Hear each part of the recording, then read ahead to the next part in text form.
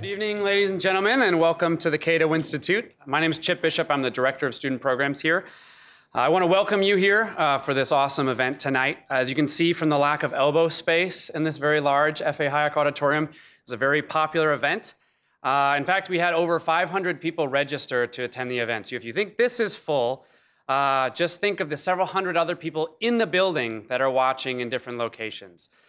I also want to extend a special welcome to the hundreds or even thousands who are watching online. I checked the analytics before coming down here today, and we've got virtual attendees from places ranging from Argentina to England, from Canada to Malaysia, Kenya to Romania, and even from Wichita, Kansas. So thank you all for joining us. Though we're not all in the same physical space, we want to make sure that you know that you can all collaborate and talk to each other virtually using Twitter and the hashtag LVCdebate. Last year, we were the #1 trending topic in DC, and I think we can do it again. So be talking to each other throughout the debate. That's also how you'll be able to post questions during the Q&A if you're tuning in from online. All of this underscores kind of an impressive point that we've somehow attracted hordes of young people to talk about political philosophy and libertarianism and conservatism at that. On one hand, this deeply contrasts the stereotypes of our generation, the lazy, selfish me monsters who just want to do drugs, have sex, and live off handouts, whether it's welfare from the government or living in our parents' basements. But on the other hand, it thoroughly complements the recent editorializing of The Atlantic, commenting on a Pew study that was recently released, that millennials are the most confounding generation. It's a very fascinating piece, and I encourage you to check it out. Our generation is very confused, and thankfully we have some people here to talk some more about the way that we view political philosophy. Events like this are heartening because they demonstrate that young people, even if they don't agree, are interested in a robust philosophy and how to apply it to political, academic, and personal spheres of life. And I'm glad that we can play a role in facilitating that discussion. I look forward to hearing from many of you during the Q&A portion of today's debate and at the reception to follow, which, because we have so many people, is going to be a double-decker reception. I don't know if you've ever been to one of those before. I want to now turn and thank our panelists, fielded from the intern squads at both Cato and the Heritage Foundation, representing libertarian and conservative perspectives, respectively. A special thank you goes out to the dedicated research partner from each team who had the inglorious role of doing lots of work and yet not getting to bask in the spotlight of sitting on stage. So thank you to Darren and Lindsay. Their bios are on the handout that you received when you were walking in, as also is the full list of resolutions. We're going to cover half of them through the formal debate, and then you can ask the rest of them in the Q&A if you feel so inclined.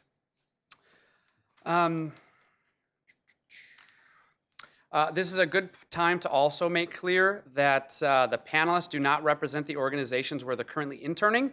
As you can see, their placards say libertarian and conservative. They don't say Cato or Heritage. That's on purpose. This is a debate about ideas represented by intelligent people who have their own opinions, views, and policy perspectives, and they're not to be construed as in any way speaking on behalf of either the Cato Institute or the Heritage Foundation. They can speak for themselves. For anyone covering the event for media outlets, articles, or personal blogs, I ask that you respect the distinction we've made about the panelists and cite them as libertarian or conservative accordingly. So you've been warned, because I'm also going to charge the rest of you to mercilessly ridicule anyone who doesn't follow that and says Cato said something or Heritage said something, because that should never happen. So you can just all put tons of comments about how bad that person listens. This is the 4th year that we've hosted this event. It's grown a lot, not only in size, but I think also in quality. And for that, I must thank my colleagues at Heritage, Angeli Schrader and Heather Fitzmeyer, who's tuning in online. Hi, Heather. For the many hours that they spend collaborating with me and tweaking the resolutions and the format as we work to make this hallmark event better and better every year. Also, our event staff here at Cato is amazing, facilitating this whole event to make sure that seats are filled, the drinks are cold, and that everyone has a great experience. And with 500 people here, that's quite a feat. So thank you all. I hope this event will also serve to engage you in the world of ideas and that you'll seek out other opportunities because of it to learn more. Speaking of, I want to take the opportunity to tell you a few organizations. Just Students for Liberty is one of the fastest growing networks of pro-liberty students in the world. Many of you, I'm sure, have heard of it. The mission that they have is to provide a unified student-driven forum to support students and student organizations dedicated to liberty. They provide materials to student groups to distribute on campus, including their book series, the newest of which is right here, called Peace, Love, and Liberty. They provide free copies to you if you're running a campus group to distribute on your campus. It's good for discussion. Hopefully you don't agree with everything that's in it, and that's a good reason to have more debate on your campuses. You can order free copies of these until August 1st, and they'll be distributing them for the beginning of the school year. So I encourage you to do that. They'll also be hosting 21 regional conferences across the country, so there's bound to be one at a school near you. I encourage you to stop by the resource table outside and talk to some SFL people and get some more information on that. Second, America's Future Foundation is a network of liberty-minded, conservative, and libertarian young professional leaders. AF hosts unique opportunities for students and young professionals like you guys to expand your professional network, to build your resume, and develop leadership skills vital to postgraduate success. Upcoming events that they have, you can find them at americasfuture.org, include Is Grad School Right for You? It's hosted with the Mercatus Center on July 29th, and on Capitol Hill, they're hosting a leadership luncheon on August 1st. Feel free to catch up with Greta, one of my colleagues here at Cato and also AF's Director of Student Outreach. After the program, she'll be out at the table just outside of these doors so you can learn more. You can also find Cato internship brochures on the table outside the auditorium. Well, we host an internship during every academic semester, summer, fall, and spring. We seek undergrads, graduate students, recent grads for posts in a whole range of positions, ranging from policy to media to external relations and operations. And speaking of interns, we'll now switch gears to the reason that you're all here tonight, which is the big debate. Is libertarianism or conservatism the better political philosophy? This forum is to provide an opportunity to lay out the similarities and clearly define the differences between the two paradigms. To lead us in this discussion tonight, we're joined by Matt Lewis as the moderator. He's a writer, commentator, and blogger at the Daily Caller and a contributing editor at theweek.com. His work has appeared in GQ, The Telegraph, Politico, and The Guardian, and he's been quoted or cited by major media outlets including New York Magazine, Washington Post, the New York Times, and the Associated Press. Familiar with debates, he's also appeared on MSNBC, CNN, Fox News, C-SPAN, ABC's Nightline, and HBO's Real Time with Bill Maher. He has covered D.C. politics for many years and currently lives with his family in Alexandria, along with his dog, who I'm sure he'll mention, named Uncle Rico. A self-defined contrarian conservative, Matt has sympathies for both sides of tonight's debate. He has also many other accomplishments. I won't take up more of the mic time from him to discuss those. So I'm pleased to have you here, Matt, and please join me in welcoming Matt to the stage.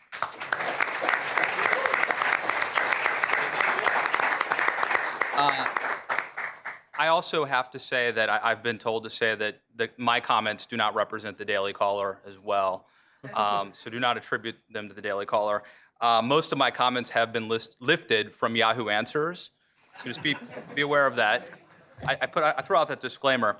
Thank you, Heritage, for participating. Thank you, Cato, for hosting. You all do have the flyer, but with Cato we have Jack Bussell and Philip Trammell, and with Heritage, Mark DePlacido and Louis Kona. Let's give them a round of applause for being here.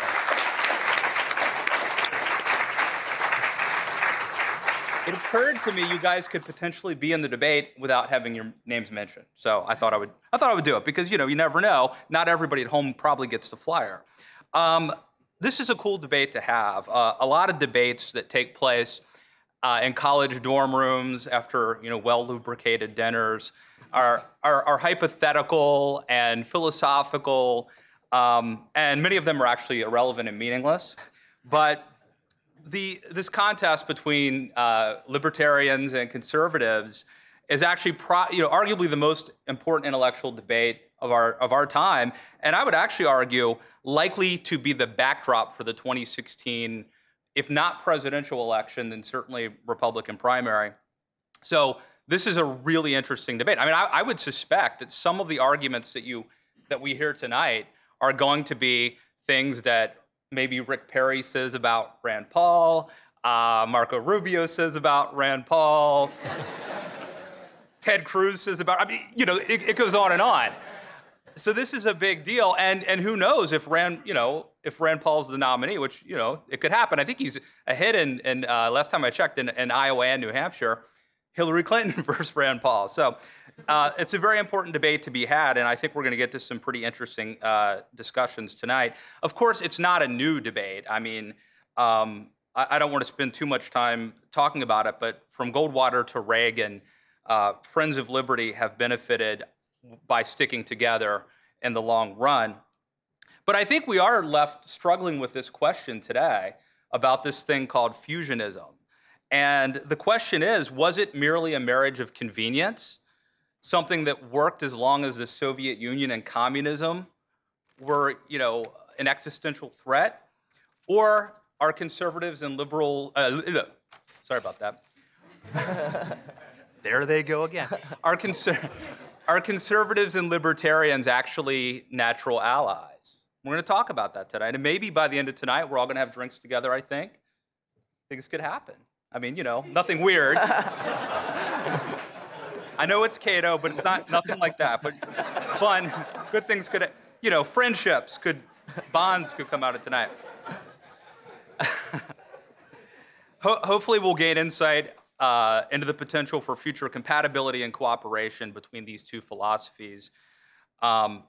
Another reason that I'm excited to be a part of this is that the left is clearly divided over some of these same arguments. On the left, you have arguments over drones, over civil liberties, but they're not really having this public debate. They're sort of towing the line and I think staying quiet about their differences and avoiding these internecine public debates. And to be sure, there's a benefit to not airing your dirty laundry. There's a benefit to not publicly hashing it out and fighting with your friends. But I think my libertarian friends and my conservative friends too will appreciate this point, that the side most willing to be introspective, the side most willing to publicly hash out their differences, is the side that will win in the free market of ideas, because you're actually having that debate. So I think we welcome the free market. Let's let the best ideas win tonight. And I congratulate you for being a part of this free market of ideas. Now a little bit about me and a little bit about the rules of the debate. First, in interest of transparency, as Chip mentioned, I do self-identify as a conservative, although kind of a bad one. So, you know, a contrarian conservative. So for, you know, I guess first I'll say my conservative bona fides, which essentially consist of the fact that although my dog's named Uncle Rico, my sons are named Burke Blackwell Lewis and Beckett Wilberforce Lewis. So that's a point for you guys. But on a lot of issues, including immigration, where I'm essentially a libertarian, and, for example, I've supported the decriminalization of marijuana possession. You can applaud that if you're, you know, if you want. I'm going to beg for your applause for weed, but you can do it. And I also have to confess, I'm a huge listener of podcasts, and I find myself listening to Tom Wood's podcast and Econ Talk with Russ Roberts. So anyway, that has influenced me, and I think certainly economically, fiscal conservative, very compatible with both sides. I just put this out there in interest of full disclosure since I'm moderating the debate, but I'm going to try to avoid being Candy Crowley tonight anyway. So honestly, it shouldn't matter. Like, I could be a Marxist and it honestly shouldn't matter. I could still moderate the debate. So a few words about the debate. First, you should follow the conversation on Twitter using the hashtag LVCdebate. That's pound. Used to be number in my day, LVC debate. And you know what? You should follow me on Twitter. Shameless self-promotion. I'm at Matt K. Lewis. You can publicly criticize and shame me on Twitter. So please do that. I'm going to be strict tonight. I'm going to have a warning. No, we had some trash talk earlier downstairs. I have to be on. We had the weighing in. We've done testing to make sure that there's no drugs in your system. No performance-enhancing drugs in your system, and they've been weighed in. We've had some trash talk downstairs. We've had some pizza. But I'm going to be strict. We have strict time limits. I'm going to, and let's be civil out there. Let's all be civil tonight. It's entirely, you know, this will sound really liberal, but there are no winners tonight, and no losers. You all will get a participation trophy. It's possible that everyone could win tonight. Not really, but okay, play along with me. Somebody's going to win tonight. I'll ask the audience to turn off your cell phones or put them on silence. Please be civil, and with no further ado, please join me in welcoming the participants.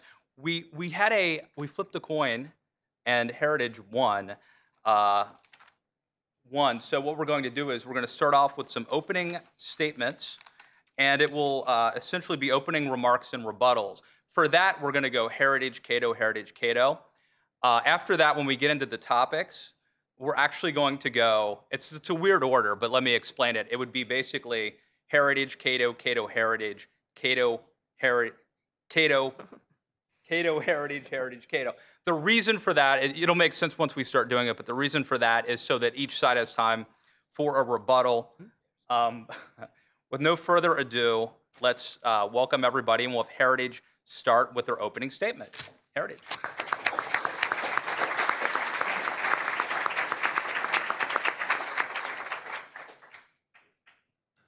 Thank you for the opportunity to speak here tonight on why conservatism is the more desirable political philosophy.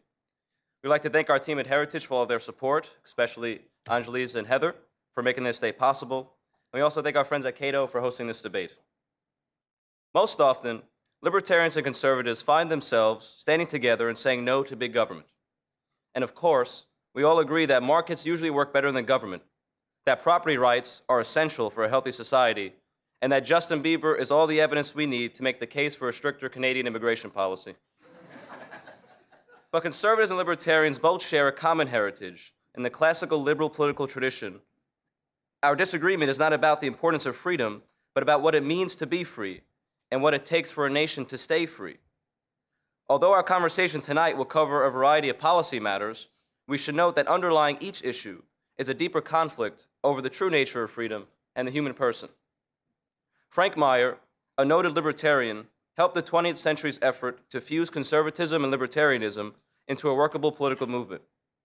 Meyer warned that libertarianism ran the risk of descending into what he called libertinism.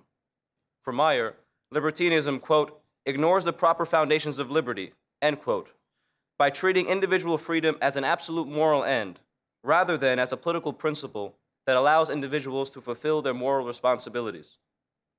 Now, I know that most libertarians consider voting to be irrational, but I'd like to suggest that this evening is more of a referendum on what freedom is, rather than a debate on a series of unrelated policy matters.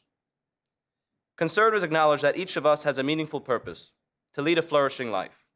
Because human beings are by nature social and political, politics serves an important role in securing the conditions that allow men and women to flourish. With the freedom that we all cherish comes responsibility to ourselves and others. A man with a tyrannical soul, although free in appearance from every external restraint, is the most unfree because he is ruled by his desires. It is this sort of man that Meyer warns against when he speaks of the dangers of libertinism. Because individuals have a limited capacity to choose rightly in their pursuit of freedom and virtue, government has an interest in encouraging and preserving the mediating institutions and the moral values that keep us free and flourishing. Of course, this perspective is represented most eloquently by that wise conservative, F.A. Hayek, after whom this Cato Auditorium is named.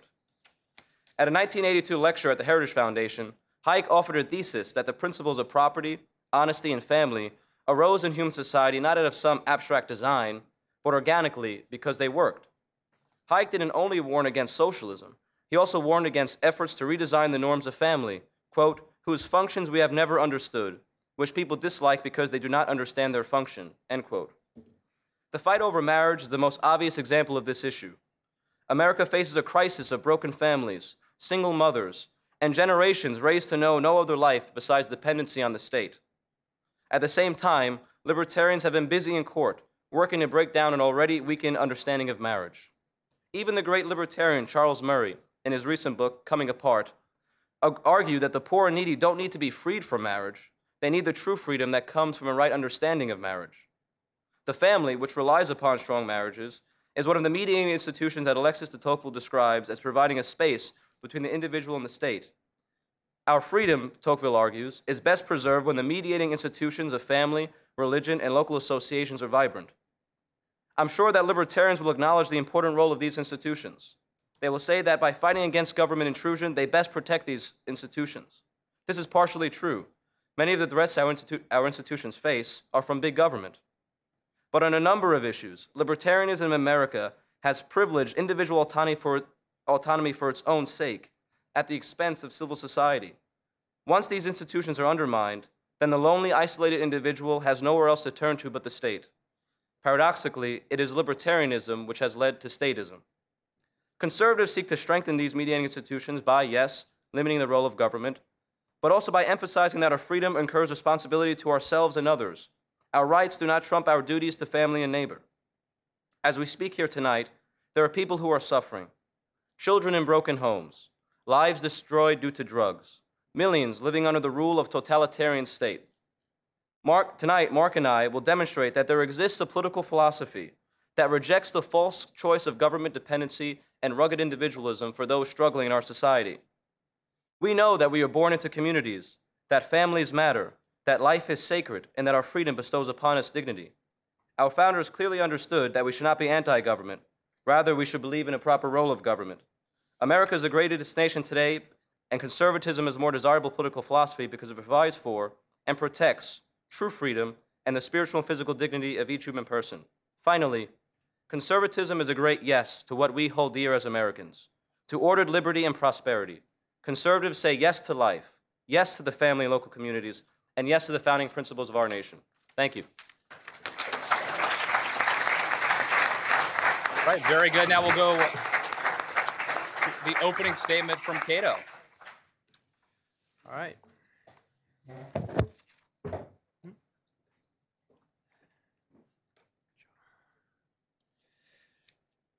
Thank you all for coming. My name is Philip Trammell. I'm a proud Cato intern, libertarian, human. So far, I happen to be an American. You'll have to forgive me for starting all the way back at the basics, but as we consider such a fundamental question of political philosophy, I think it may be helpful to take a minute to do so. I don't know where you're all from, but at least most of us are citizens of some country in which we have a say over what the policies of our government will be.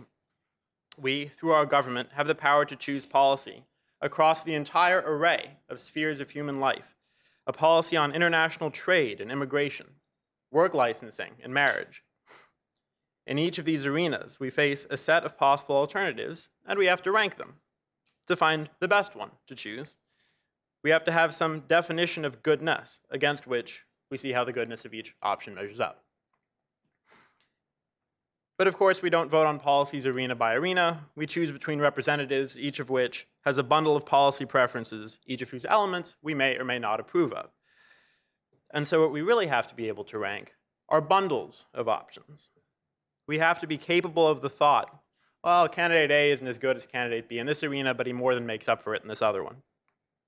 For example, the measure of goodness when it comes to drug policy cannot be the one that most reduces the use of drugs, net. Because then we would have no measure of goodness in tax policy that allowed us to trade off between bad drug policy and bad tax policy when forced to choose among imperfect options.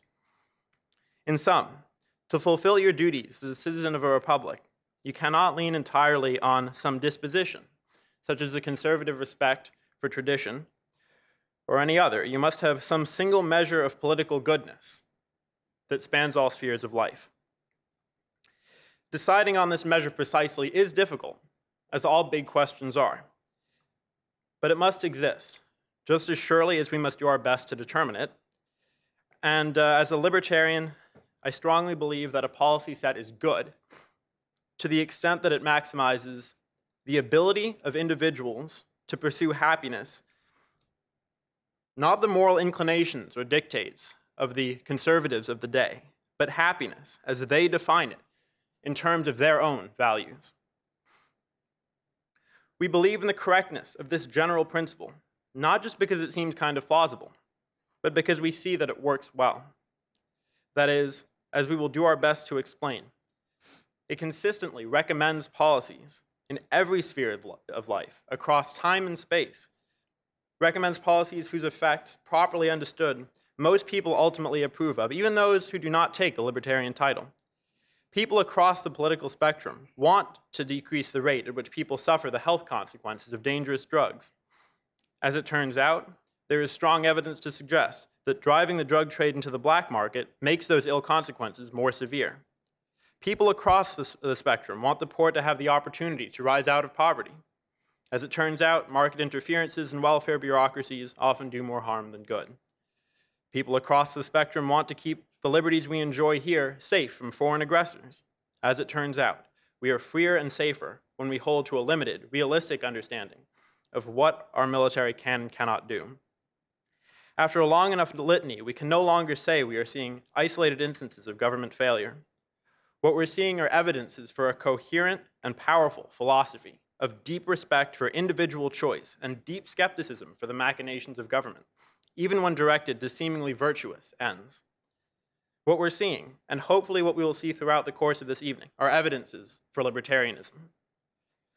Throughout the past few hundred years, broadly speaking, the shifts that have come to be seen as unambiguous progress have consisted of breaking chain after chain, allowing more and more kinds of self-determination and free association. On the fields, of course, the end of serfdom and slavery. At the marketplace, the breaking of guilds and heritable trades. In the bedroom, the repeal of miscegenation and sodomy laws.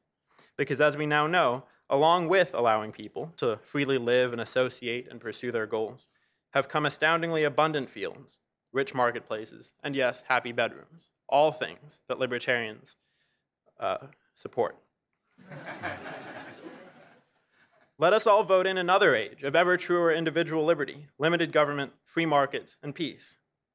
I can't predict what path we as freer people would choose to take, but I dare predict that our society would have improved, in my eyes and yours alike. Thank you.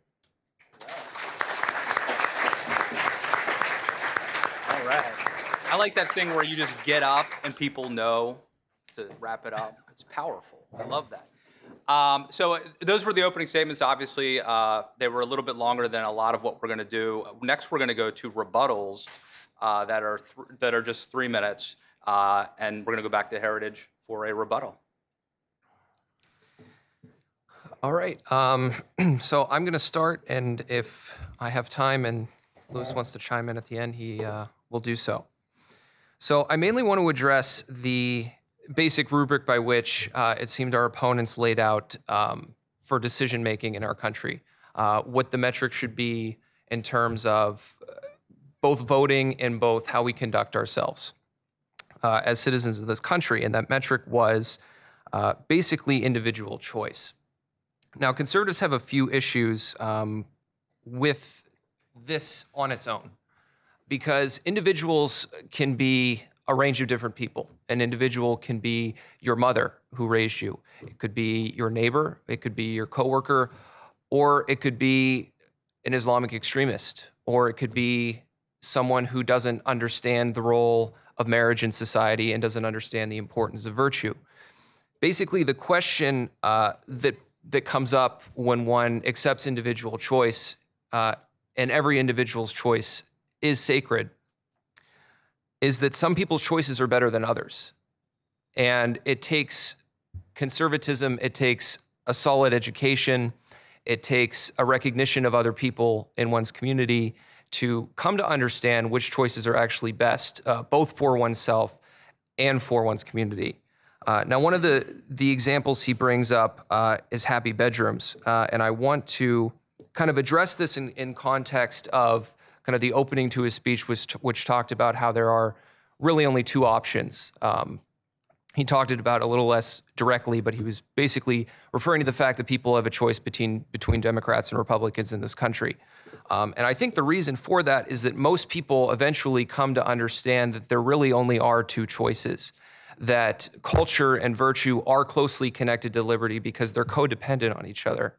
And also that immorality and government dependence are also reliant on each other. And happy bedrooms is a funny example because I would say that's probably the #1 cause of pain and suffering in this country right now. It sounds very extreme, but if you look at the statistics for basically what unabashed sexual license does to people in our country today, you end up seeing a lot of kids who grow up in single-parent homes and are much more at risk for dropping out of school, for doing drugs, for ending up in prison. Basically, they don't have that balanced home, they don't have that education, and they don't have that unconditional love that's necessary to make one truly understand what freedom is about. All right. And Cato. All right.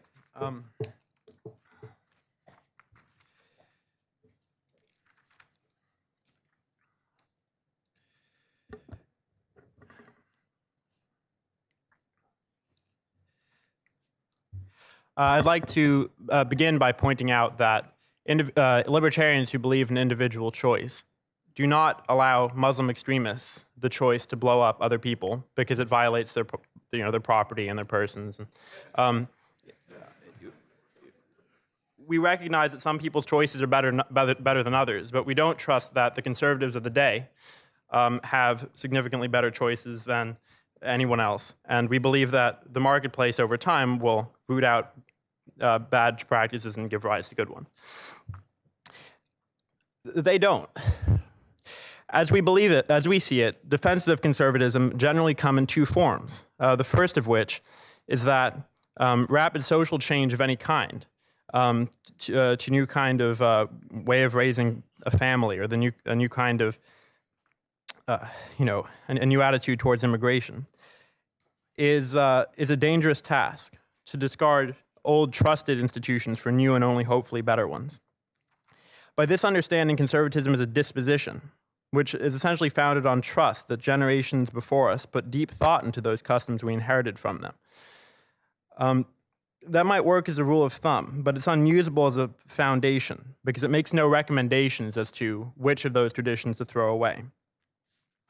Of course, many ideas once thought progressive proved worse than those they were replacing. Right? I wouldn't argue for any particular, failed family. But many other changes in society have proved better. And so instead of deferring to the status quo, history forces us to take a stand among the paths that we face at any time. And anyone who is not a conservative recognizes that. I hope you'll join me as a libertarian in particular in believing that those ideas that will ultimately stand the test of time are those that place individual liberty at their center.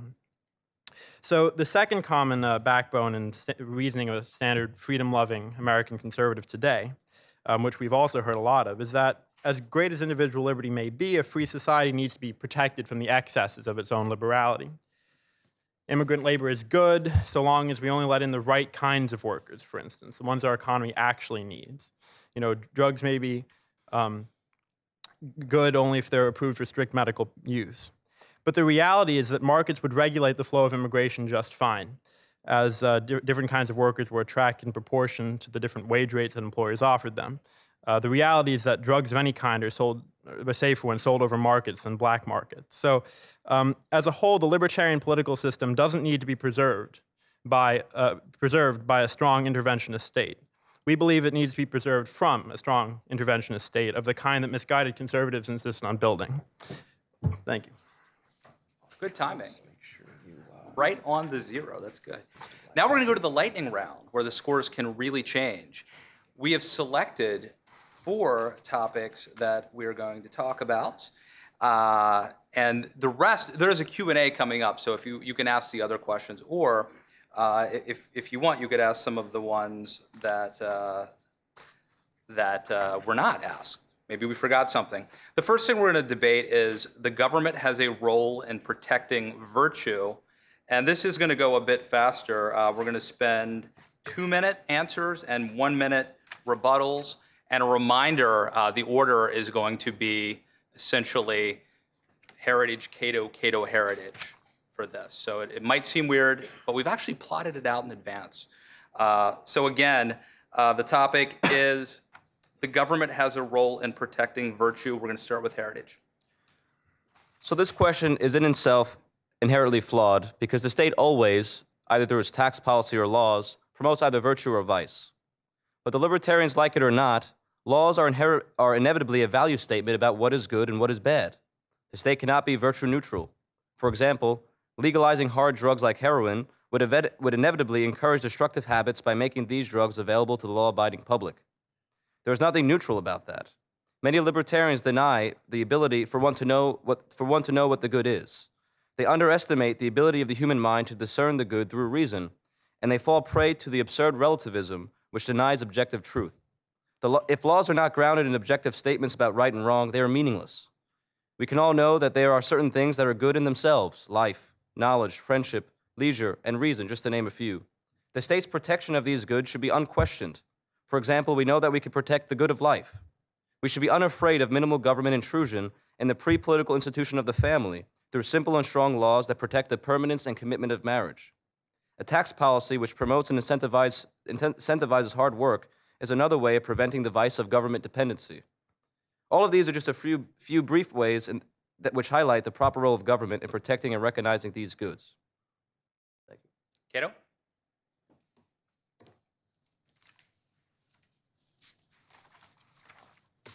Libertarians care deeply about promoting virtue and the common good through voluntary, private institutions. We believe that conservatives have it backwards. Once we secure liberty, strong, effective youth groups, churches, and other virtue-promoting civic institutions flourish, not the other way around. For the government to have a role in promoting virtue, however, the government must first be able to decide what virtue is to be promoted. And our government has a terrible track record. Self-righteous Americans through the ages have tried to ban everything from alcohol to pornography, sodomy to miscegenation. Their efforts seem counterproductive and downright immoral to us today. Even the conservatives who once supported them later repented of their ways. But these are not disconnected instances of failed policies from which we can move on and learn. Such misjudgments are inherent features of every government of flawed human beings, once given the power to impose their idea of virtue on others at no cost to themselves. Even when the political elites truly have a virtue worth promoting, the mechanisms they construct to promote it are often captured by the most zealous believers. Movements for temperance turn into prohibition. Believers in promoting American values in the media were overtaken by paranoid anti-communists. Today, I think most people in this audience would grant that gluttony is bad. However, the specter of obesity does not warrant subjecting every soft drink to the approval of Michael Bloomberg. At the utterance of the word virtue, however, the conservative stops being concerned with the oppression that power brings. He only worries about who wields it. He drops the principles of presumed individual liberty and strictly enumerated powers of government, and he accepts the idea that the government has the right and the ability to legislate righteousness in all areas of life. There's a better way. Instead of having virtue defined by the arbitrary and corrupting political process, let us have a government that neutrally allows each person to reap the benefits and bear the own costs of their actions. Virtue should flourish or succeed by those who hold them. Over time, people will work out what virtues work best for themselves. All right. Now, Cato has a 1-minute rebuttal to Heritage. So probably the biggest point that Heritage likes to make is that every law is a moral law, which would in this case equate allowance with endorsement. I can allow my friends to go out in an awful outfit, doesn't mean I endorse it. The problem with equating this is that it expands the sphere of government intervention into every facet of life. And once the government has found the ability to regulate a thing, that ability only expands, opening the doors to future tyranny. They bring up cases of heroin and equate allowing people to use drugs with endorsement of that, and that is clearly shown time and time again to bring in bad behaviors that wouldn't otherwise be around.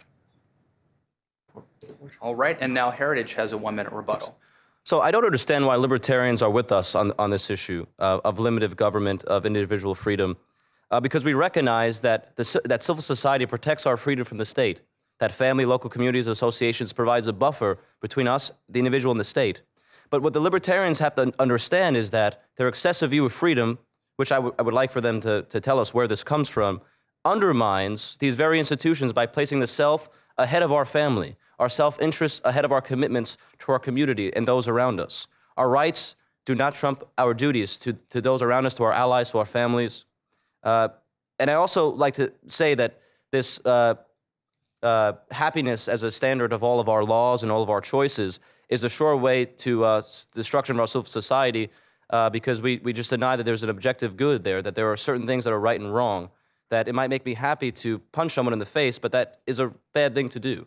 And there's no reason why the government should not defend that or have a minimal intrusion upon the family, for example. I don't understand why the libertarians aren't for us when it comes to marriage policy, because we're the ones who want limited government intrusion, not the ones that are redefining things that are central and pre-political to our society. Okay, our next topic is individuals should be free to move across the U.S. border. This time we begin with Cato.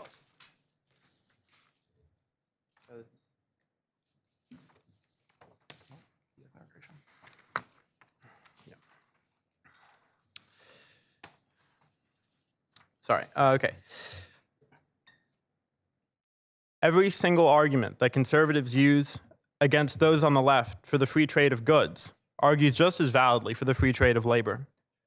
When an American employs a worker from abroad, and when an American imports a new machine whose inputs happen to be food and clothing, the economic effects are exactly the same. With millions of people eager to work here, furthermore, the economic gains to relaxing immigration laws would be vastly greater than to relaxing import quotas. As more people bid up the goods and lands we currently possess, we who currently possess them are enriched. A 2013 study found that Americans have $3.7 trillion more in housing wealth alone than we would in the absence of today's roughly 38 million immigrants. By keeping out tens of millions of other willing workers, shoppers, and home buyers, we are effectively leaving trillion-dollar bills on the sidewalk. Free immigration, however, even more dramatically benefits the immigrants themselves. A Mexican, for instance, can often make 3 times as much for a given job here as back at home. Far more importantly, many people come seeking protection for their lives. Today, as we turn the children at our border back south, we seem not to have learned the lessons of 1939. If we had had open borders back then, we would have saved far more Jews than we ever liberated Buchenwald and Dachau. The most humanitarian thing we could do in the world today would be to welcome anyone in from anywhere. Skepticism of immigration is indeed a traditional American value, and we understand conservatives' fondness for skepticism of immigration on that count. Benjamin Franklin himself once asked, "Why should Pennsylvania become a colony of German aliens, so numerous as to Germanize us instead of our Anglifying them, who will never adopt our language and customs any more than our complexion?" But we lovers of hamburgers and hot dogs are glad that the right of good German people to live where they would prevailed over Franklin's conservatism on this issue, and we hope that it will prevail over his misguided errors today. I'm not sure he was wrong about the Germans, but they don't want me to weigh in on these. So now we're going to have Heritage with their opening statements. Individuals should be free to move across the U.S. border. Your opening. With thousands of children streaming across our border over the last few weeks, the United States desperately needs a tougher stance on immigration. It goes without saying that conservatives support opening up and simplifying the immigration system for skilled laborers and other applicants.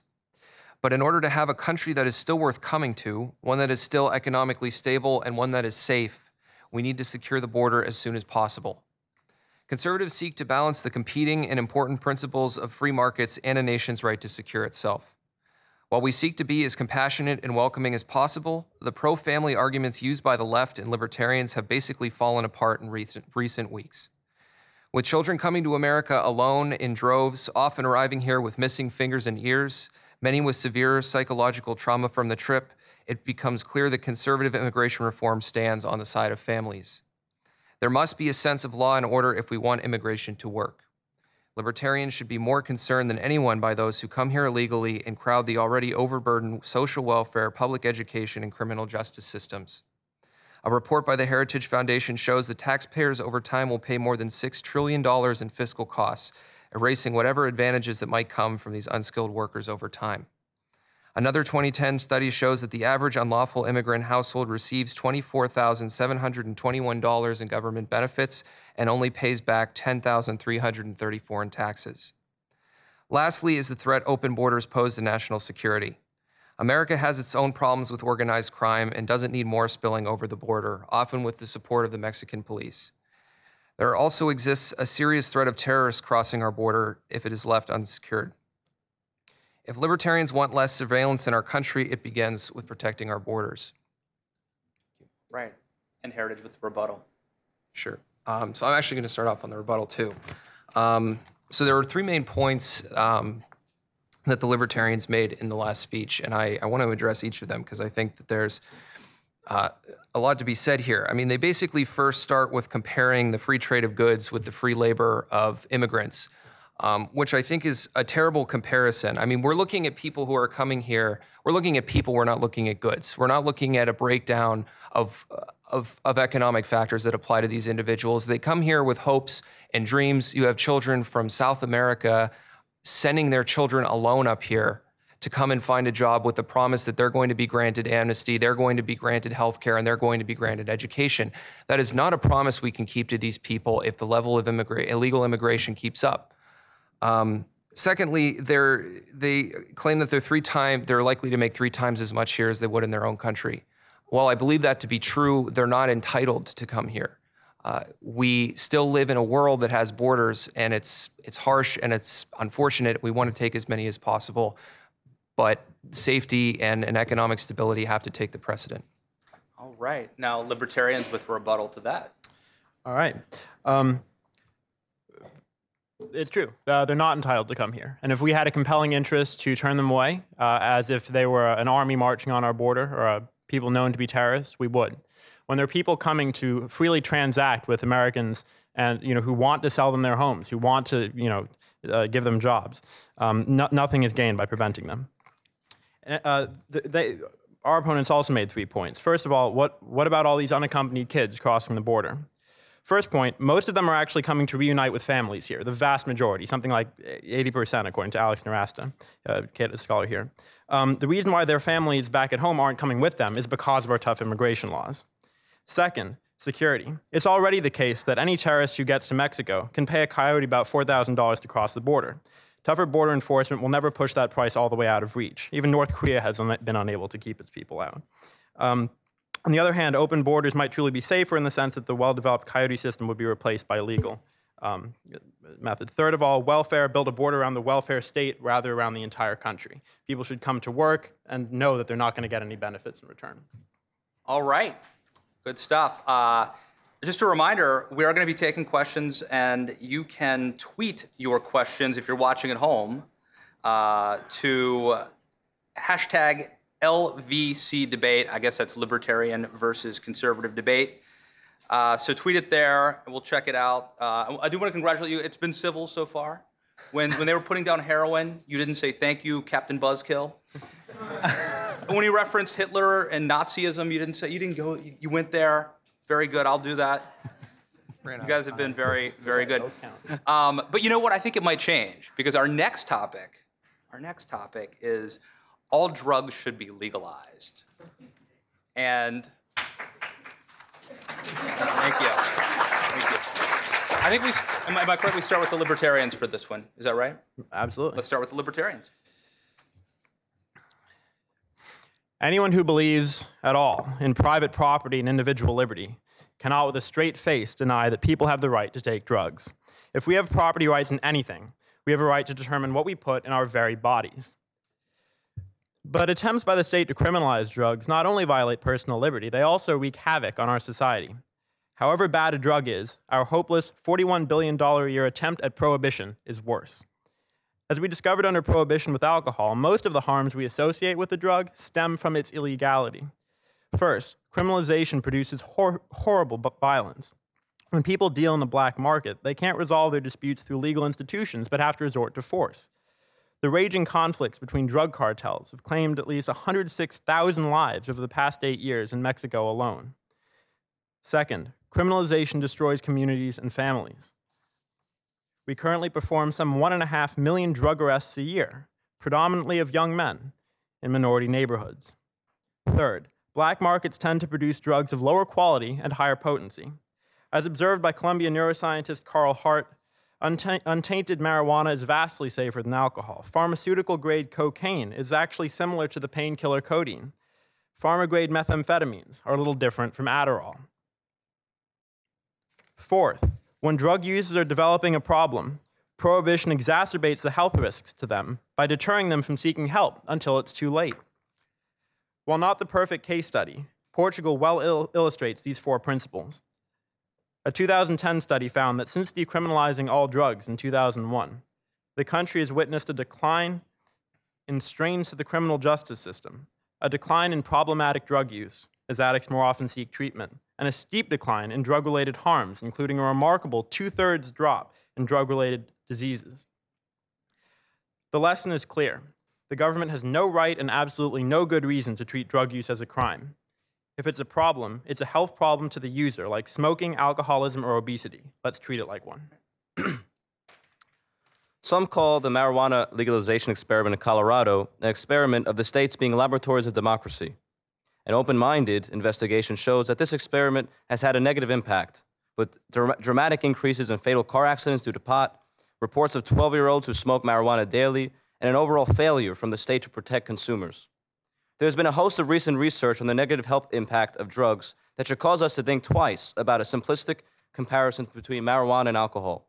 Francis Collins, head of the National Institute of Health, has noted to USA Today that there simply isn't enough research done on the potentially harmful effects of marijuana. Many libertarians will say that because they know someone who does drugs or lives a normal life, there is no problem with legalizing drugs. But we make laws for general cases, not for exceptional situations. We don't need to ban every vice, but there is a concern that legalization will result in the normalization of the drugs that we now ban. There are many problems with the way drug laws are currently enforced, which our libertarian friends are quick to point out. However, drugs destroy lives, and legalizing all drugs is not the reasonable response to an inadequate policy. Libertarians posture as if government regulations of drugs is unconstitutional. It isn't. State government police powers give them the right to regulate health, safety, morals, and the general welfare. The federal government has a responsibility for products crossing state lines and entering the country. We can have a reasonable conversation about whether certain policies help or hurt communities. But we should all agree that the libertarian view that all drugs should be legalized is an ideological assertion and not a policy question. All right, now Heritage rebuts. I'm sorry. Sure. The conservatives will rebut the libertarians. Come on. Should I start? Yeah. Okay. I'd just like to say, very few of us in this room know what it's like to grow up in a family broken by drugs, destroyed by drugs. And we're very lucky for that. And we don't want to stand in the sidelines while people are suffering. We care about families and we care about children. There are certain things that are wrong. Drugs destroy lives. Right, and I just want to say off of that point, I mean, if you look specifically at the kinds of families that the libertarians are talking about being broken up, a lot of these same communities were the ones who were pushing for the drug war in the first place. I mean, especially looking at the African-American community in the late 70s and the early 80s with the crack epidemic. These were the people who were actually being hit by these legalized drugs. I mean, it literally hit like a plague. They were one of the major catalysts behind this drug war, and I think that it's important to know the history of the policy as well as its impacts. The other point I want to make is that they basically say that the gangs and the black markets are going to go away. But if you actually look at the statistics on that and you look at the projections on that, there's still going to be government regulations, so it's still going to be cheaper through the black markets. And these gangs have been doing this for a long time and aren't going to let Libertarians. a new market come in. Yeah. First of all, we heard that there's not enough research done on marijuana to call it safe. One large reason for that is because it's illegal. It's much harder to do studies because, you have to get your hands on an illegal product. Second of all, this is a serious point. We'd learn a lot. We know a lot more about the medicinal effects of all kinds of substances if we didn't have drug laws. Second of all, they point out that drugs destroy lives and the families that surround them. And yes, that's true. That's precisely why we want to lower the rate of problem drug use. As we know from Portugal, the way to do that is to legalize, or at least to decriminalize. People in a problem situation are more likely to seek help and stop using a drug when they're not going to be punished for doing so. Third, they pointed out that the black community and many others originally called for the drug war. Many government policies seem great before they're tried. You know, I mean, they're not calling for it now, largely. Third of all, the gangs won't go away in the event of legalization, no more than the mafia went away after Prohibition. But it caused it, and the path to reducing it is to cut off their funding. All right. Our next topic is Edward Snowden is a traitor. And we're going to start with the conservatives on this one. It seems there's nothing libertarians are fonder of talking about these days than the overreach of the NSA and government spying on Americans. Caught in the crossfire of this debate is Edward Snowden, a traitor to this country. While the courts and public sentiment, including that of many conservatives, seem to favor reeling the NSA back in, the question of where Mr. Snowden should stand in American society must still be addressed. The fact remains that instead of seeking out a sympathetic member of Congress and respecting the oath and process he pledged to uphold when assuming his position, Edward Snowden chose to recklessly steal over 2 million unfiltered and unread classified documents of the United States government and hand them over to a bunch of foreign news agencies.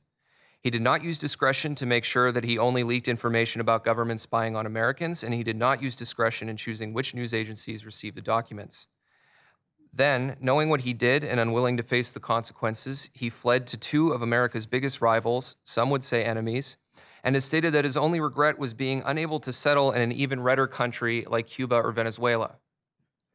From his statements and actions, it becomes clear that Mr. Snowden does not care about America, does not care about personal liberty, and does not care about freedom. He cares about embarrassing his own country and making information available to our enemies. Regardless of whether or not government spying terrifies you or makes you feel safer in the face of terrorism, and regardless of whether NSA spying is ruled constitutional or unconstitutional in many degrees, any action or sentiment brought against the NSA after Snowden does not vindicate the way in which he brought this issue to everyone's attention.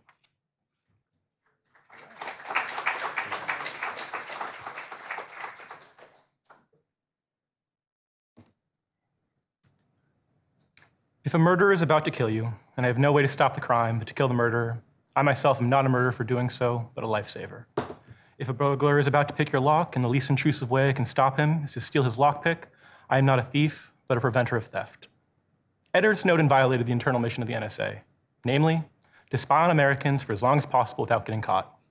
But he did so only that his agency might stop violating the most basic rights of our people. Snowden may have betrayed the mission of the NSA, but that is precisely why, to we the people, he is a hero. Let us stipulate what we know. He's not a spy. He does not work with any foreign powers. He deliberated in choosing which journalists to release the documents to, and by all accounts, they have acted responsibly, working with the US government and withholding information that would unnecessarily damage US operation. The internal whistleblowing channels were broken, maintained by those with an interest in perpetuating the system. Edward Snowden showed the American people what our own government was doing, and for that, we should be thankful. Privacy is an essential component of liberty. Privacy is not merely the right to be left alone or to have secrets. It creates a space in which the individual is free to grow and explore, unencumbered by the coercive preferences of the state.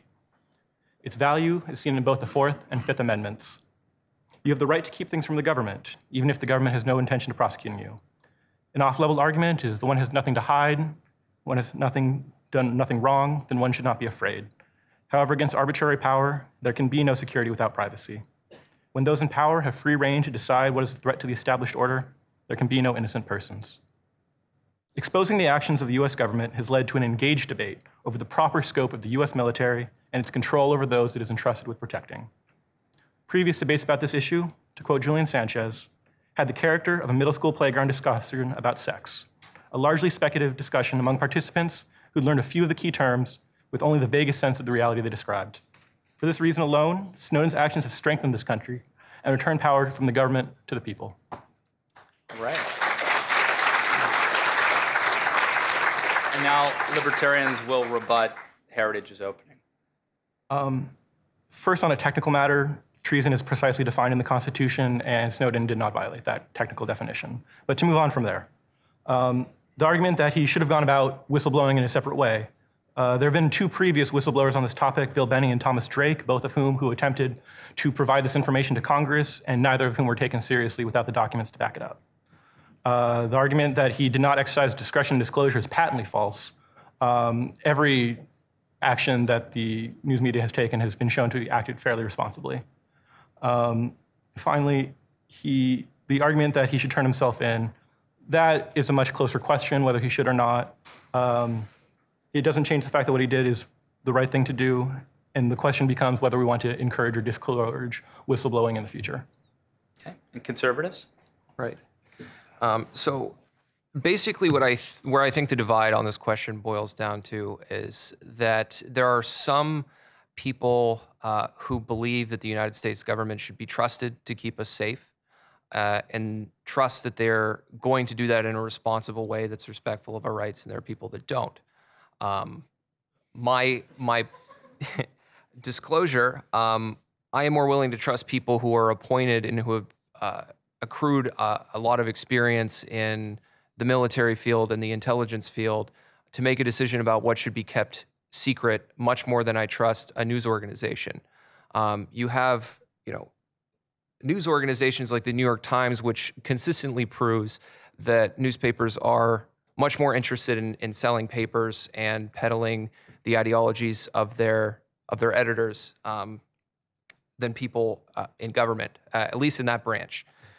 And I would also say that if you're going to do something like this, if you're going to go out on a limb, you have to be a hero when you're doing it, and you have to be a role model while you're doing it, and you can't say that your judgment is better than a whole system of order that's been around a lot longer than you.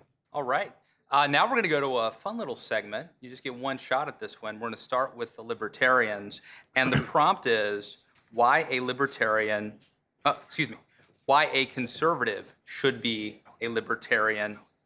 You have 3 minutes.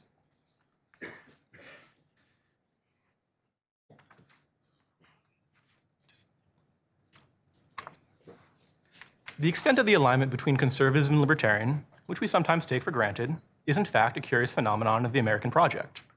In 18th century France, conservatism meant monarchism.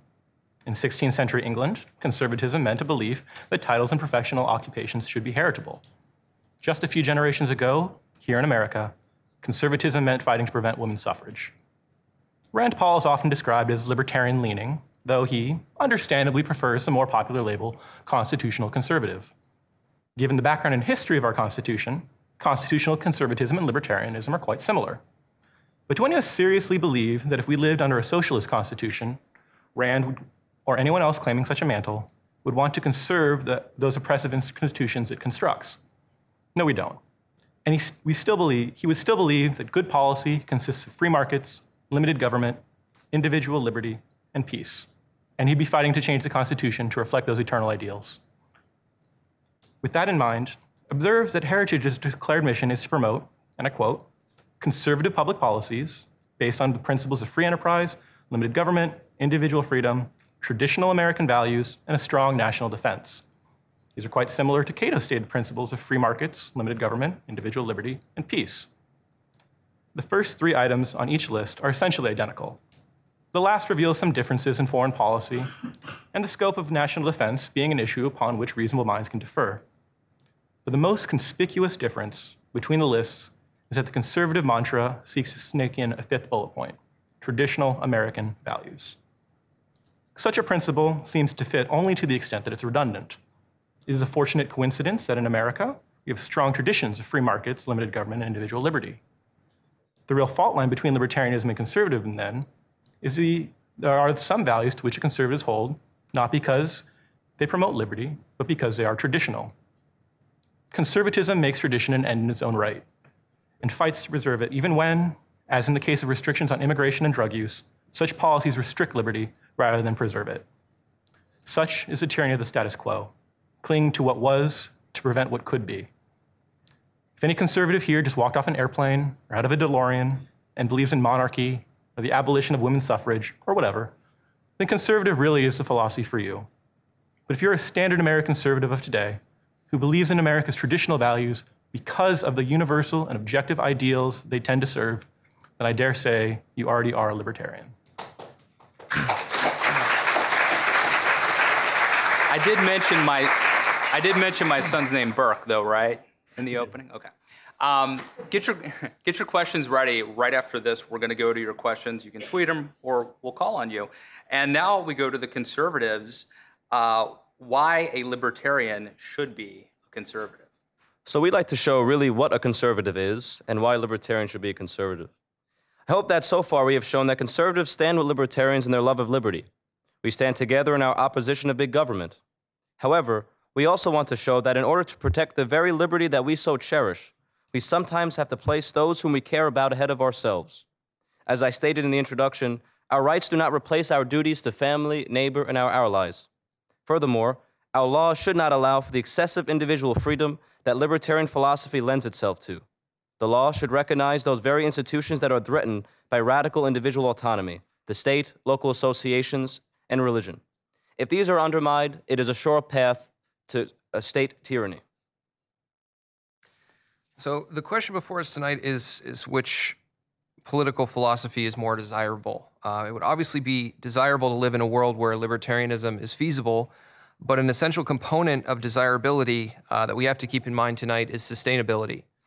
This element of sustainability, in addition to that of feasibility, is why libertarians should be conservative. My opponent brought up in his speech that conservatives kind of cling to their traditionalism and their Burke, whereas libertarians are more principled in a more universalistic sense.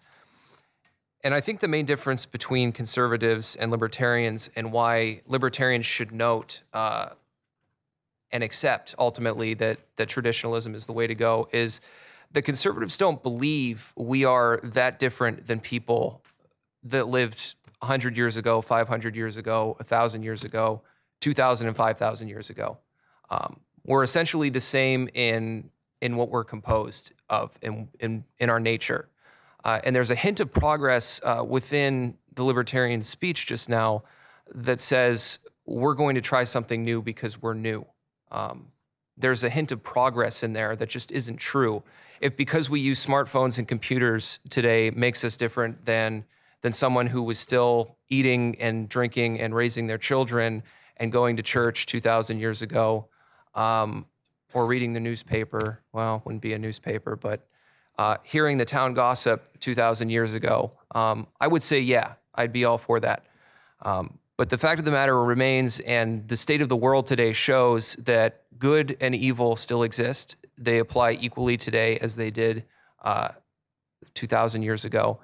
And the 20th century itself should open people's eyes up to what this kind of progressive thinking and new ideas instead of old ideas can do to the world and can do to individuals in it. All right, excellent. We're going to go to the Q&A now. I do want to warn you, if you lecture, if instead of asking a question, you make a statement, I will have you removed from this premises. I've been deputized and given the authority to do that. Individual freedom, we can just say whatever. So, let me get my glasses here so I can scope out if there's any show of hands. Right there, yes, ma'am. Oh, I'm sorry, they'll bring the mics around. My question is for Mark on the conservative side. Regarding your last statements about how we are not that different from people a long time ago, there are a lot of practices from a long time ago that even conservatives would reject today. How is it that if that statement would support, say, anti-miscegenation laws, that you feel it's still justified to support other things? Sure. Yeah, so obviously, especially with the entrance of the American regime and kind of the fusion of traditional conservative values and Americanism and classical liberalism has done a lot to kind of open our eyes even further as to the nature of man. And when conservatives talk in general about these issues of human nature and being the same as people were then, we're not expecting all of culture and all of technology and all of the positive things that have happened since then to go away. And we accept that some progress has been good. So, you bring up anti-miscegenation laws, as kind of the big thing. But if you actually look at that, that was an American invention. You know, interracial marriage was a big thing a long time ago and remains the same today as something that's acceptable, because a man and a woman come together, whatever race they've been. What is new, what is progressive, what is a redefinition of that institution is same-sex marriage, which the libertarians stand on the opposite side of the debate of. All right. I forgot to mention also, please, when you ask a question, say who you are, if you want to mention an organization, where you're from, that sort of thing. And do direct it toward, as you did a great job of, toward one of the debaters. Any other questions? Yes, right over there.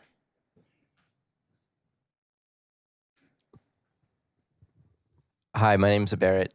My name is Barrett. I'm at the Atlas Network. I have a question for the conservatives. I would like to know if you think homosexuality is a choice.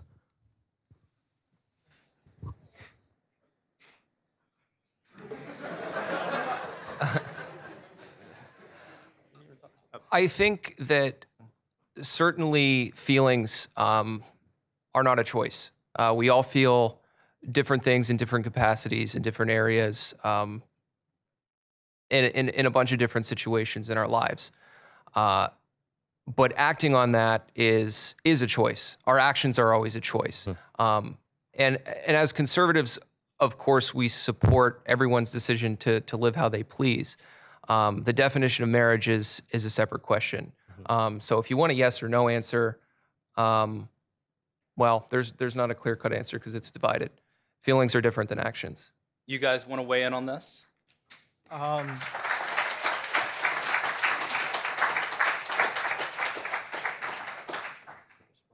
Sure. I think it's pretty, I think most, if not all, social science research has demonstrated it's not a choice. To the extent that the conservatives argue that they support all people's ability to live their lives how they choose, it's clearly not true. And to the extent they wish to ban gay people from getting a marriage if they choose to do so. And in particular, I mean, what was the case decided just 12 years ago on sodomy laws in Texas? Yeah. The name of the case Lawrence v. was? Texas. Yeah, Lawrence v. established only Texas. A few years ago. And Justice Scalia and Thomas, ruled in favor of those laws. So I mean, they were clearly not libertarian laws, and there were clearly conservatives who supported them. So I'm not sure if the "of course" is really justified. All right, you're going to get a quick rebuttal, and then we go to the Q&A. Okay, I would just say, like, phrasing this as conservatives want to ban homosexual people from getting married is just wrong.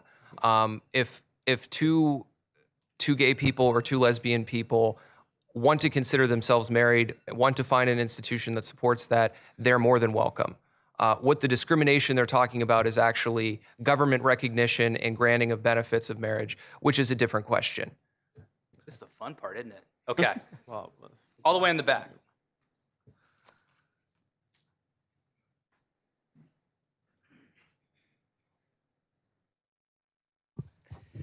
My name's Taylor Caldwell. I'm an intern with Heritage. I would like one person from each side to explain where rights originate and how rights, how the state should balance rights with justice. I don't know if we have time for that, but we'll try. We're going to go real quick. Start with that first. We'll start with you. So where do rights come from? Rights come from the individual. The individual is an end in of themselves. When we get together to form a society, we delegate some of those rights to the government through enumerated powers that we explicitly decide to give up for those benefits. To the extent, for this reason, there's no real such thing as enumerated rights as defined in the Constitution. Rather, those are rights that we explicitly protect from the government. But as we know, there are many other rights that exist for the individual. So we're Americans, and we should not be ashamed of saying our rights come from God, from our Creator. It's in our founding documents. To say that rights originate in the human person, where does the human person come from? Where do we get just this explosion of different rights that we see today? Again, this very mindset is what's leading to the moral upheaval that we're seeing today. We're placing our individual rights against everything else in our society. All of our mediating institutions, our family, our local associations, our communities, You can name a right to almost everything today. If we don't ground our rights and duties, and our responsibilities to those around us, they're essentially meaningless. All right. Like that. Let's go to Twitter. Right there. This question is from Robert Olson, and he says, the question he'd like to be answered at the LVC debate is, should we have so many military bases around the globe, or should we bring most of the U.S. troops home? Why don't you all start, the conservatives? Yeah, so I think we saw in Iraq this year what happens when we pull our military out of a country too fast. Basically, what our bases have done, both in Germany and in Japan in particular, is help us ensure a level of peace and order in those countries and allow them to develop their own economy and their own standing in the region. The one in Japan in particular has showed our support for the independence of nations over there, especially with and has ultimately allowed us to check some of the aggression of China while also allowing us to open up more pathways for trade, which I know the libertarians love. You want to respond? No. Is the answer. We shouldn't have that many. Okay. We currently have 144. 600 bases over 144 countries, and even if you can justify the ones in Germany and Japan, it's harder to justify the other 142. As I pointed out, our bases there allow them to develop their own economies. They're very developed now, and they're as rich as we are in many respects. And what we're basically doing is subsidizing their social welfare states.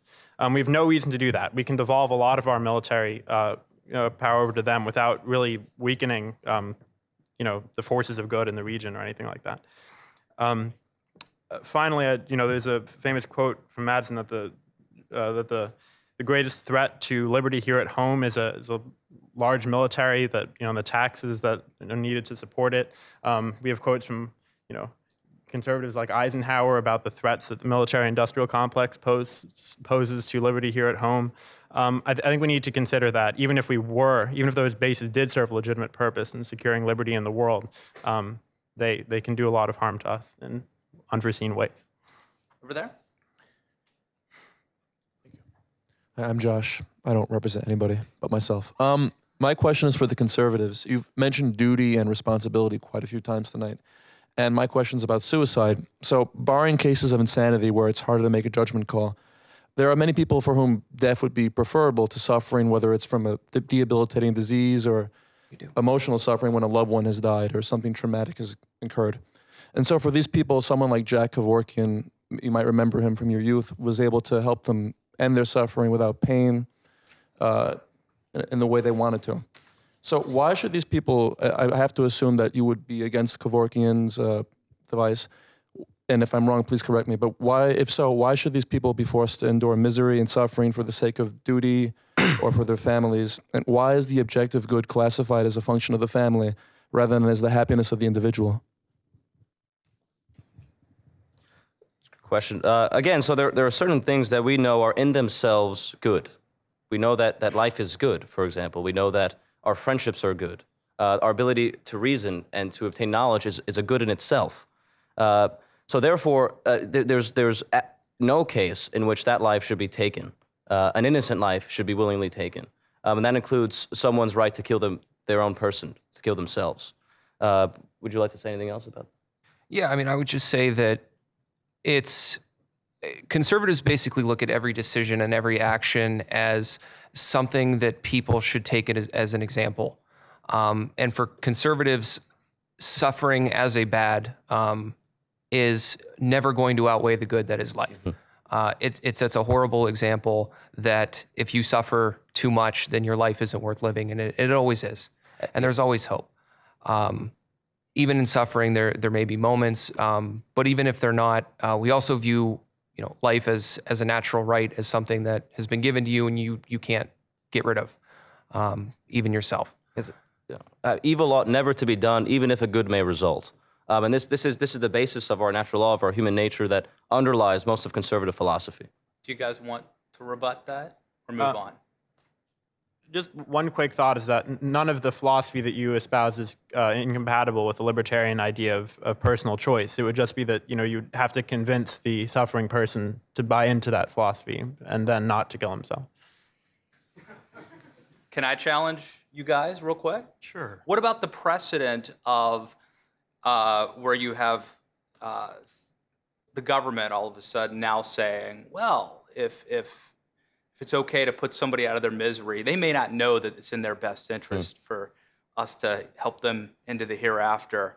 Isn't there a slippery slope toward euthanasia and death panels? Well, I think that's precisely why the conservative position should not prevail. The idea that the government or those in power or our moral superiors happen to know what's in our best interests.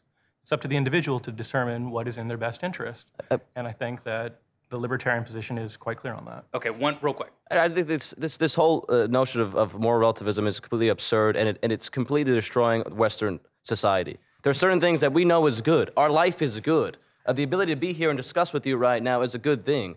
And this ought never to be taken away from us. An innocent life ought never to be taken away, even if some are suffering, even if a supposed good of killing oneself may result. There are certain things that are sacred, and the line should never be crossed universally. All right, more questions. Right there. Yes.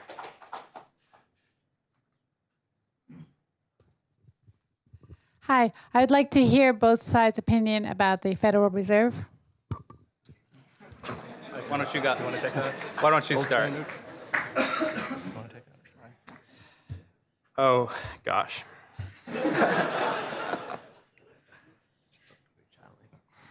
I think that the Federal Reserve is one example of political elites' ability to convince themselves that they're so much wiser than everyone, that they have that they should have the right to intervene at will in the lives of others or the economy as a whole. Taking a very bird's eye view, of course. There are libertarian approaches. I mean, libertarians have a broad spectrum of opinions on monetary policy and the Federal Reserve in particular. So I don't know if I can speak about on behalf of libertarianism as a whole. Is that you have a thought? So the Federal Reserve, I guess, is an example of the government managing the economy. There are some very, very, very smart people who advocate for the Federal Reserve, and some very smart people who disagree with that. The monetary policy is unfortunately not my background. I don't have too many more thoughts on that. Monetary policy is boring, but you want to take a stab at it? I would just say that, we're probably largely aligned with the libertarians on this issue. I mean, we believe that the invisible hand, like the invisible man, should not be ignored as much as possible. And basically, you have an agency that's manipulating markets and manipulating the level of cash and inflation we have filtering around our nation. And if you get the wrong people in there, just like if you get the wrong people in the White House and in Congress, they're going to start letting their philosophy rather than, I guess, their prudence control how that system operates. So as a tool that is as powerful as I think the Fed is right now in determining monetary policy, is the level to which I would say it needs to be approached with a level of caution and ultimately weakened institutionally in a way that somebody more smart than I do knows how. I think I drifted off there. Let's move on. I yes. thought of something better I could have said. But. No, right there. You. Hi, my name's Ethan Wright. I work at the Institute for Justice this summer. And my question, if I'm allowed to, goes to both briefly. A lot of you talked about very subjective things about, how we can measure human flourishing and the goodness of certain things, of liberty and of life and so forth. Insofar as we have objective standards of human flourishing, of, people escaping poverty, people being able to eat and communicate, if the opposing side's philosophy could be shown in objective terms to create better outcomes for human flourishing, what would you hold as a position? Would you change, or how would you modify, or not at all? I'm confused at the question. Yeah. What are those objective outcomes? I mean, I said that at the beginning I defined like good outcomes, just sort of as axiomatically as from the libertarian position as those which. So if for example, the conservative policy of much tighter borders could actually be shown to create a much better situation for people in America, create better economic outcomes objectively across the board, decrease poverty, increase security, increase access to basic human resources. You're asking, are they open to changing their mind if they were proven? Yeah, if I'm asking if, based on the empirical evidence, because a lot of this is a philosophical and less empirical debate. If the empirical evidence was stacked thoroughly against you, how would you modify? How wedded are you to libertarian dogma? No, that's the perfect. Yeah, to the extent that outcomes determine values, I think. To the extent that we hold libertarian values, I believe we hold them because they have good outcomes. Overall, it's very difficult to get down to the nitty-gritty of every single policy, balancing it on a utilitarian scale. We need overall guiding principles, and I believe the best one is a presumption of liberty. So conservatives always seek the truth and will go where it takes us. Unlike our libertarian counterparts, we believe there is a truth that is worth seeking. And there are certain things that we could do very, concretely, like protecting marriage. I mean, based on the truth that a child deserves a mother and father, which has verifiable results for both the liberty of individuals, defending us against statism, protecting healthy families, communities, etc. We'd love for the libertarian philosophy to come to fruition, but it's just simply not grounded in reality. All right, let's go to Twitter. Okay, this question is from Professor Randy Barnett, who I believe is actually sitting a few rows from me. But to the conservatives, he would like to ask you which position the libertarians hold most appeals to you, and to the libertarians, which conservative position that they hold most appeals to you as well.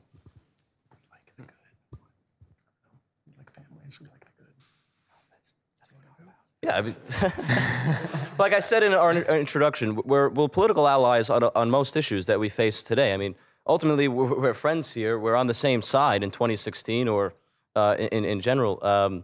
We both say no to big government. Anything else you want to? Any policy issues you want to? Yeah, I would say that some of their more radical stances on probably lowering taxes and That's always a good thing. Driving down the welfare state are good. I wish that it seemed more feasible in society today. I mean, the other side is very strong, and any kind of cuts, as we've seen, are very difficult. But to know the principles inside and out, as well as many libertarian friends that I know, is very appealing to me. Obviously, for each of us, our favorite position that the other one holds is going to be somewhere in our area of overlap. So that's not very illuminating, I think. But Your question wasn't that good, but he's going to tolerate it. No, I'm joking. What I mean is obviously I'll just respond by saying, we agree with conservatives' position on lower taxes and a smaller welfare state and so on. But I don't know. I think one thing to keep in mind, even though we didn't get much to foreign policy except in one of the questions, is that libertarians do believe fundamentally in a government's right to protect the nation from foreign aggressors. How big the military has to be is an empirical question, and maybe we think it should be smaller than they do. But I can get behind that in principle in the way that I really can't get behind the state's intervention in what drugs a person uses or who crosses the border. So make that distinction. All right. How are we doing on time? Are you keeping time? All right. I think we have time for one more. And I'm going to go right there. Yes, you.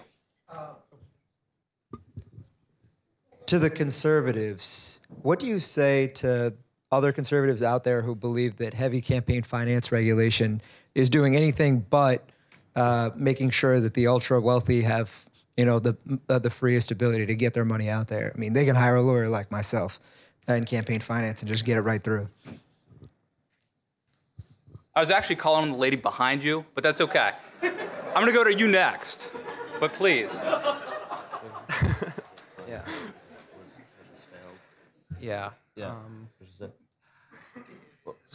you want to go? You can go. All right. So basically, on campaign finance, the reason this is, I think, as big an issue for conservatives as it is because it's intimately tied with looking at corporations as people. I could be wrong about this because this isn't one of the areas I specifically spent a lot of my attention diverted to, but I think basically America has to have a general rule of thumb, a general cap for everybody, and just to say that if that cap needs to be lowered, that's something we could talk about maybe, but I'm probably missing the point of the question because I'm really not as up to speed as I should be on the issue. All right. You want to go now? Let's try it one. And this will be our last question, and then we'll go to the conclusion. Thank you. My question is on immigration policy. So I wonder, it's to the conservatives. And I wonder how you think that people who came in before 1875, which is 100 years after the nation was founded, and which is the first immigration restriction was put in place. So how do you think the people who came in before that year and people who tried to come in after that year are different? Sure. So I think that, I'm going to assume, given our heritage, basically, that all of our ancestors, basically, except probably one on my mom's side, came in after 1875. I think the way they see it differently is that basically they know what it's like to come here because of the American dream. The Civil War was over by 1875, and it really wasn't the big economic boom yet. But definitely the country changed after that time period, and it really began to attract people on an economic level and on a level of opportunity that it didn't, the people who came before that. Although they, of course, had their reasons too. Religious liberty and tyranny under monarchs and whatnot. But no, I'd just like to say, we're a nation of immigrants. My dad, he was born in Argentina. He came here for a better life, just like almost everyone in America came here for the freedoms that we cherish. But I want to squash this notion that this question seems veiled as if conservatives are against immigration. We are the ones who want people to come here, to work hard, to innovate, to reform to move our country. We are the ones taking the balanced approach here. We're not for deporting families, tearing apart families. We're not for the other extreme, amnesty and open borders. We need a balanced approach that balances our competing and important principles, and that ultimately leads to a safer nation in the end as well. And I think people who have come here more recently understand what that's like, but have also waited in line, and they're probably looking at the current situation like, you have to play by the rules, guys, and you can't jump in line. Yeah. I'm sorry, we all worked hard, we all waited to get in here. Do a quick rebuttal from the libertarians. Okay. Immigration law has changed many times, of course, since 1875, including sort of demographically. So, the kinds of immigrants that have come have changed a lot in the years since then. But the one thing they all have in common is that, as you mentioned, they all had to wait in line in some sense, even if it was just for a little while at Ellis Island.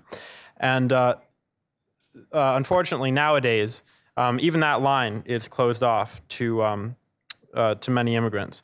If you're not from the right country with the right skill set as determined by the Immigration and Naturalization Service, there's often no line that you can get into. There's literally no way that you can get a work visa to come to the United States, even though you happen to know that there are employers here willing to employ you and people willing to sell you a house and food and clothing. That deprives both the immigrants and the Americans who wanted to serve them of the gains of doing so. Immigration, immigration is slowed, illegal immigrants are much more common now, of course, than they were before 1875, because you couldn't be illegal in the age of open borders. We prefer undocumented. But you know, either way,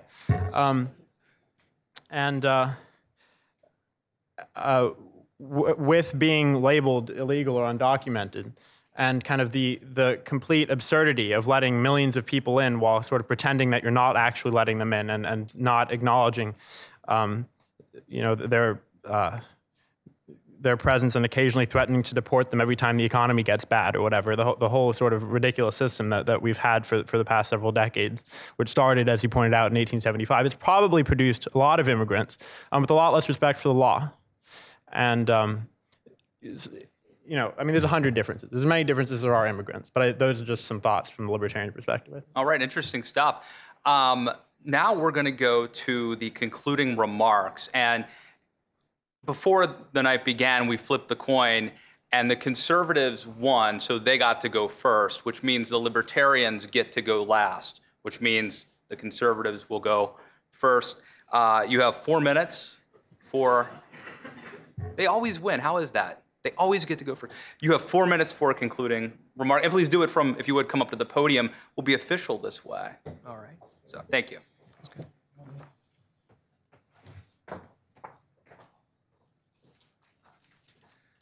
Thank you all again for coming tonight, and another thank you to Cato for hosting us. And I'll proceed. So we've all agreed tonight that government plays too large a role in our society today, and that freedom is the most important thing a state can feasibly give to its people. However, looking at the two political frameworks before us tonight, one side is clearly better at protecting and ensuring that freedom. Libertarians, though allies in the cause for freedom, continually err in framing politics on a structural rather than a philosophical level, while at the same time being idealistic in their political initiatives. Such framing has led libertarians to reckless and short-sighted policy solutions like opening our borders, supporting the campaign against religious liberty in America, and withdrawing aid from our allies.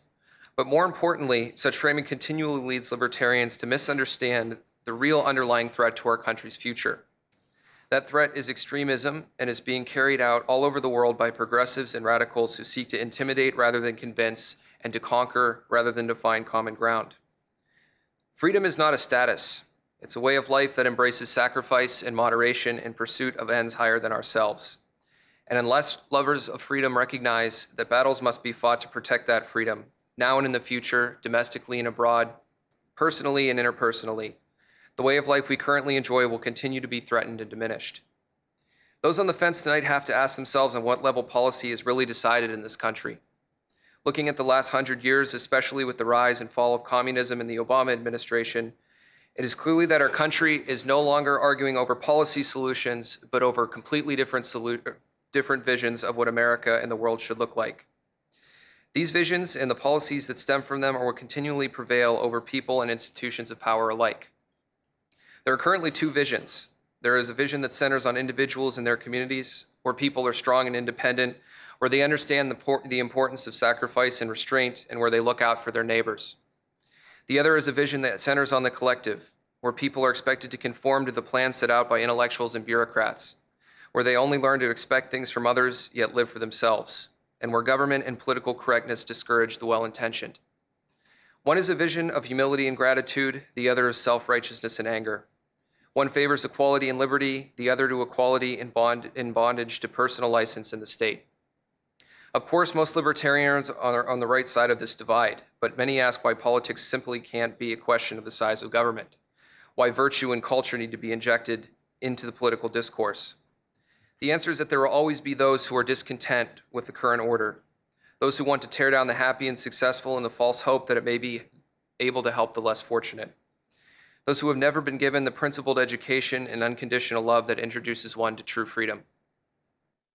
Knowing this, conservatives strive to set a good example, as individuals and as a nation, in the hopes that one day people may come to see things the way we do. While this is life's mission for conservatives, we recognize that no person can be forced to accept such freedom and must choose to embrace it on their own. But before being accepted, it must be understood. An individual must understand that his community has given him much, and that to his community he owes much in return. He must understand that his actions set an example for those around him, especially his children, that America was founded on principles by educated and well-intentioned men, that there are acts of evil going on in the world today that are beyond most of our comprehension, and that the great challenges posed by the world constantly need great men and great people to take them up. Whether that means serving our country in the military, staying home to raise one's children and make sure they get a good education, giving up part of one's hard-earned income to help others get back on their feet, or taking a second job rather than accepting a government handout. To understand these challenges, to understand that freedom is never just freedom to or freedom from. It is always freedom for. Whether that choice, our freedom, is used to sustain the principles, institutions, and strengths that keep this choice in place for future generations of Americans, or will be used to defend lying down in the face of Islamic extremism, aggression from Russia and China, drug addiction, welfare for a rapidly growing number of illegal immigrants, the banishment of religion from society and schools, abortion, physician-assisted suicide, and the continued erosion of the family through sexual license and abdication of responsibility is the choice we are left with tonight. Thank you all for coming. All right. Now, the final word from the libertarians.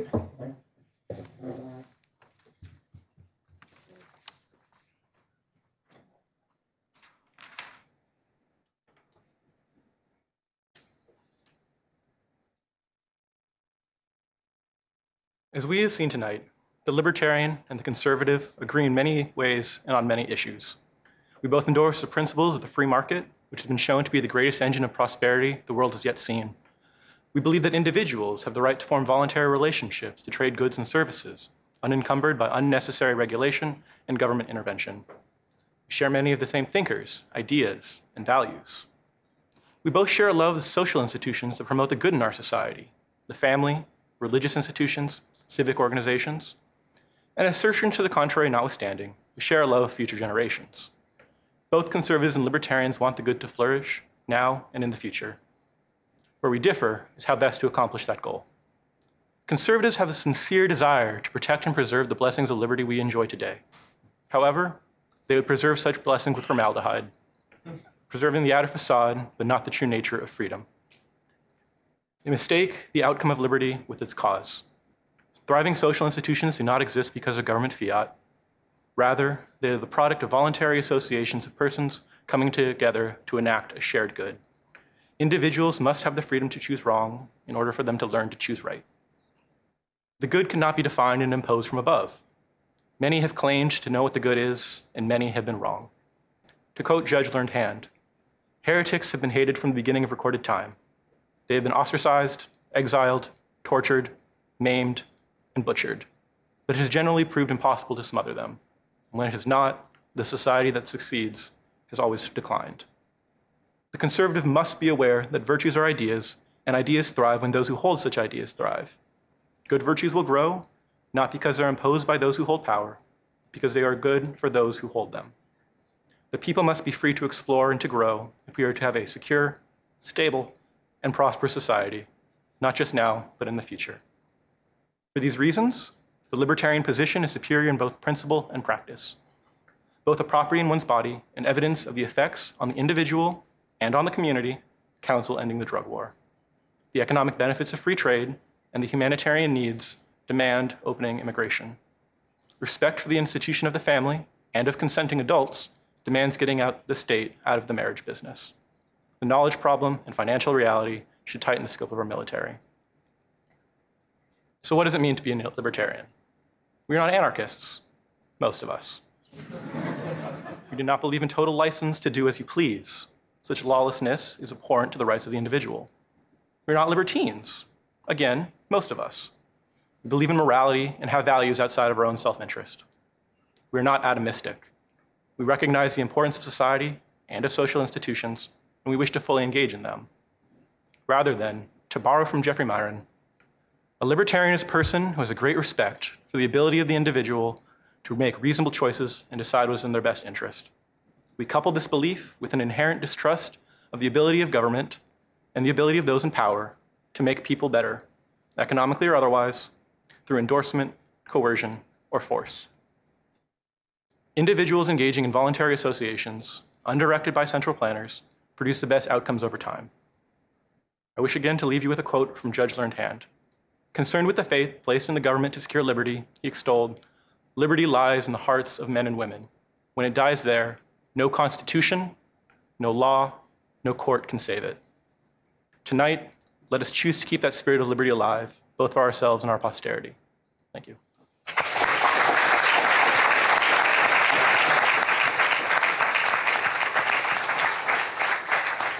A fun night.